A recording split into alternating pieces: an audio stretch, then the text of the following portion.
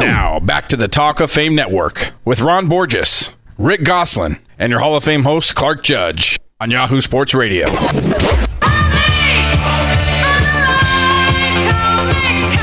Hey, Ronnie, you ever heard of My Clean PC? Yes, sir. Use it all the time. Well, so should you. And everyone else included. If your computer's running slowly, log on to mycleanpc.com for a free diagnosis. And within minutes, you can download software to clean up what may be slowing down your computer. That's mycleanpc.com. Of course, nothing slowed down the Hall's senior committee last week. You like that segue?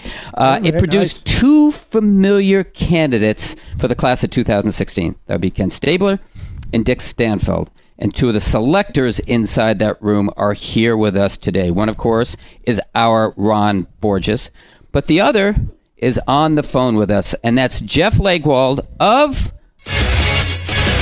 That's right, ESPN. Jeff, thanks for joining us. All good. Bring it on. Okay. Guy's got his own theme song. That's pretty good. He does. It's my walk-up music. Yeah, exactly. You got a tough act to follow. We had Clayton from also ESPN in the first segment. So, yeah, you got a tough act to follow here.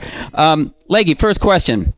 Why Dick Stanfeld? I mean, I think he's Hall of Fame worthy too, but he's been knocked down twice before, including just 3 years ago. So, I guess my question is, what's happened between then and now to think he has a chance to make it? And why not give someone else who hasn't had a chance an opportunity? Well, I guess I would say, your mom always told you to clean your room over and over again, and I want to say that I think it's more important that three different groupings on the senior committee have sent Dick Stanfield into the room, and that tells me that three different groupings of people feel very strongly that this person needs to be considered and voted on for the Hall of Fame, and I think that's significant. I mean, this is somebody who's coming. I don't think it's the fact that he's coming back a third time. I think it's the fact he's coming back a third time from the third different grouping of senior committee members, and I think this is the senior committee saying, okay, people, let's take a longer, harder look at this. And, my hope is that he gets a really good discussion. And, again, I think he's more than deserving and deserves people's votes. And I hope he certainly gets in. Yeah, I agree with Jeff. I think it is a telling point that three different groups looked hard at his credentials and at the credentials of, in this case this year, 15 other guys, because there were 16 finalists because there was a tie in the voting, and still came up with Dick Stanfield. I think when you're an offensive lineman, when you played in the 1950s, when you factor in all those things, it's difficult. You have to do some pretty serious research and work to come out with a guy like Dick Stanfield. But if you do that work, and I've done it, and Jeff has done it, and some of our predecessors have done it, once you do the work, you don't have any doubt in your mind that this is a travesty, that Dick Stanfield is not in the Hall of Fame. And so I think that's why it happened. I understand your point, Clark, and it's a good one, but that's why it happened. Well, let me ask both of you another question. I spoke to someone recently who suggested that we shouldn't vote on deceased players for at least a year after their death to take the emotional aspect out of it. So I would ask if you agree, first of all, and what, if any, part do you think sympathy played in proposing both of these guys, Dick Stanfield and Ken Stabler, since each of them passed away this summer? I can't speak for everybody in the room, but I will say it didn't play a part in my voting. I honestly did not recall that Dick had passed away in May, I think, until we were finished. And it occurred to me that then, at that point, we had already finished when the light went on in my head that both players had indeed passed away this year. So, for me, I don't make that part of the voting.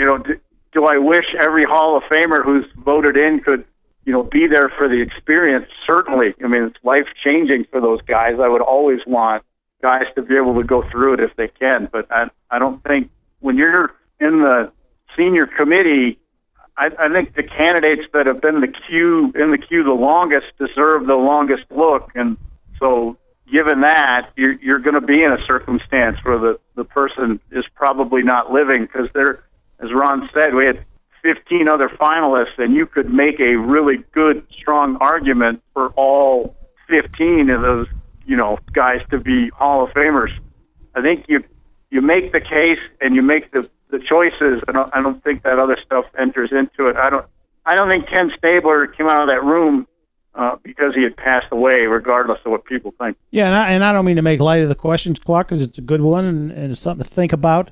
But you guys both know me and know me well. Clark's known me, too long. Too long, exactly.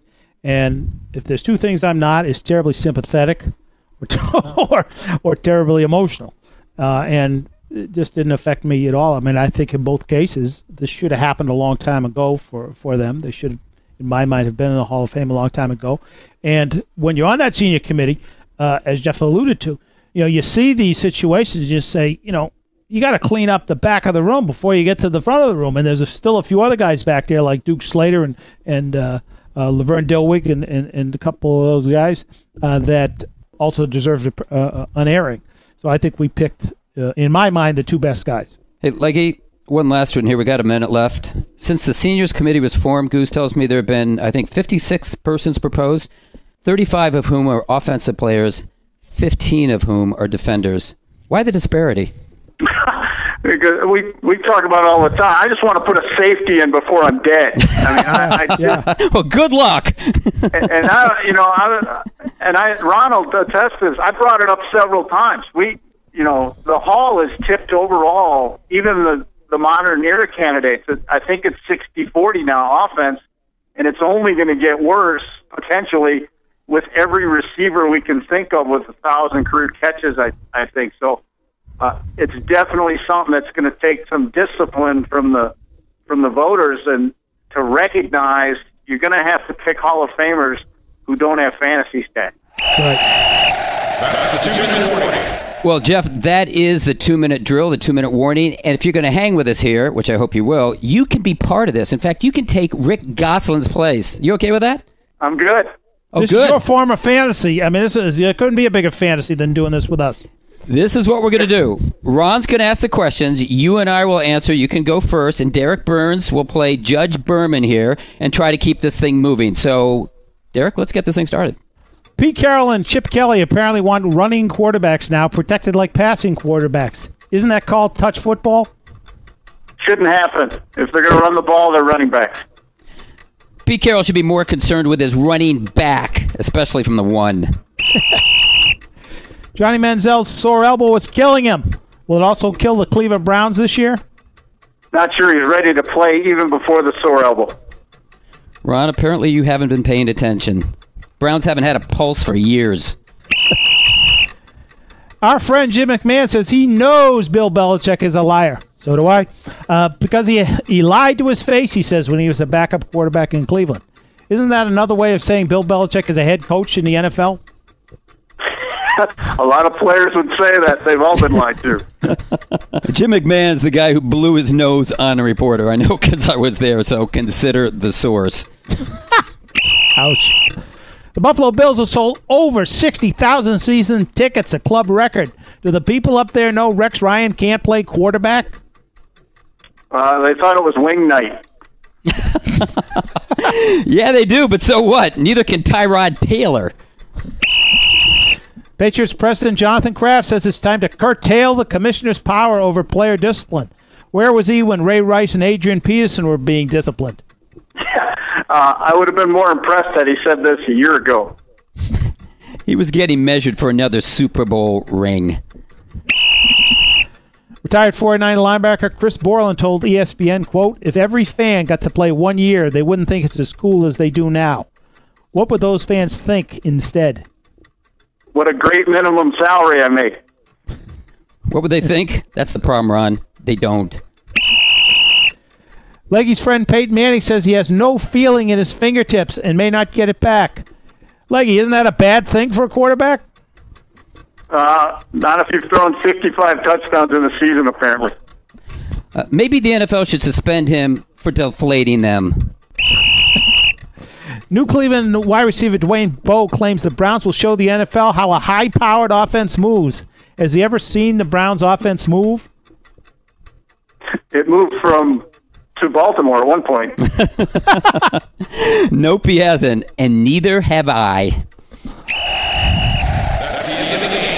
We want to thank Gino Capoletti and Lance Allworth for joining us, Todd Tobias for the history lesson, ESPN's Jeff Legwold, and John, the Professor Clayton, for their insights, and Derek Burns for his quick whistle. If you want to hear this or any podcast, go to our website, talkoffamenetwork.com, or dial us up on iTunes. Otherwise, join us at this time and on this station next week. We'll look for you then. In case you missed it, we're brought to you by MyCleanPC. If your computer is running slowly, just go to mycleanpc.com for a diagnosis. Just minutes, you can activate MyCleanComputer software to clean out what's slowing down your computer.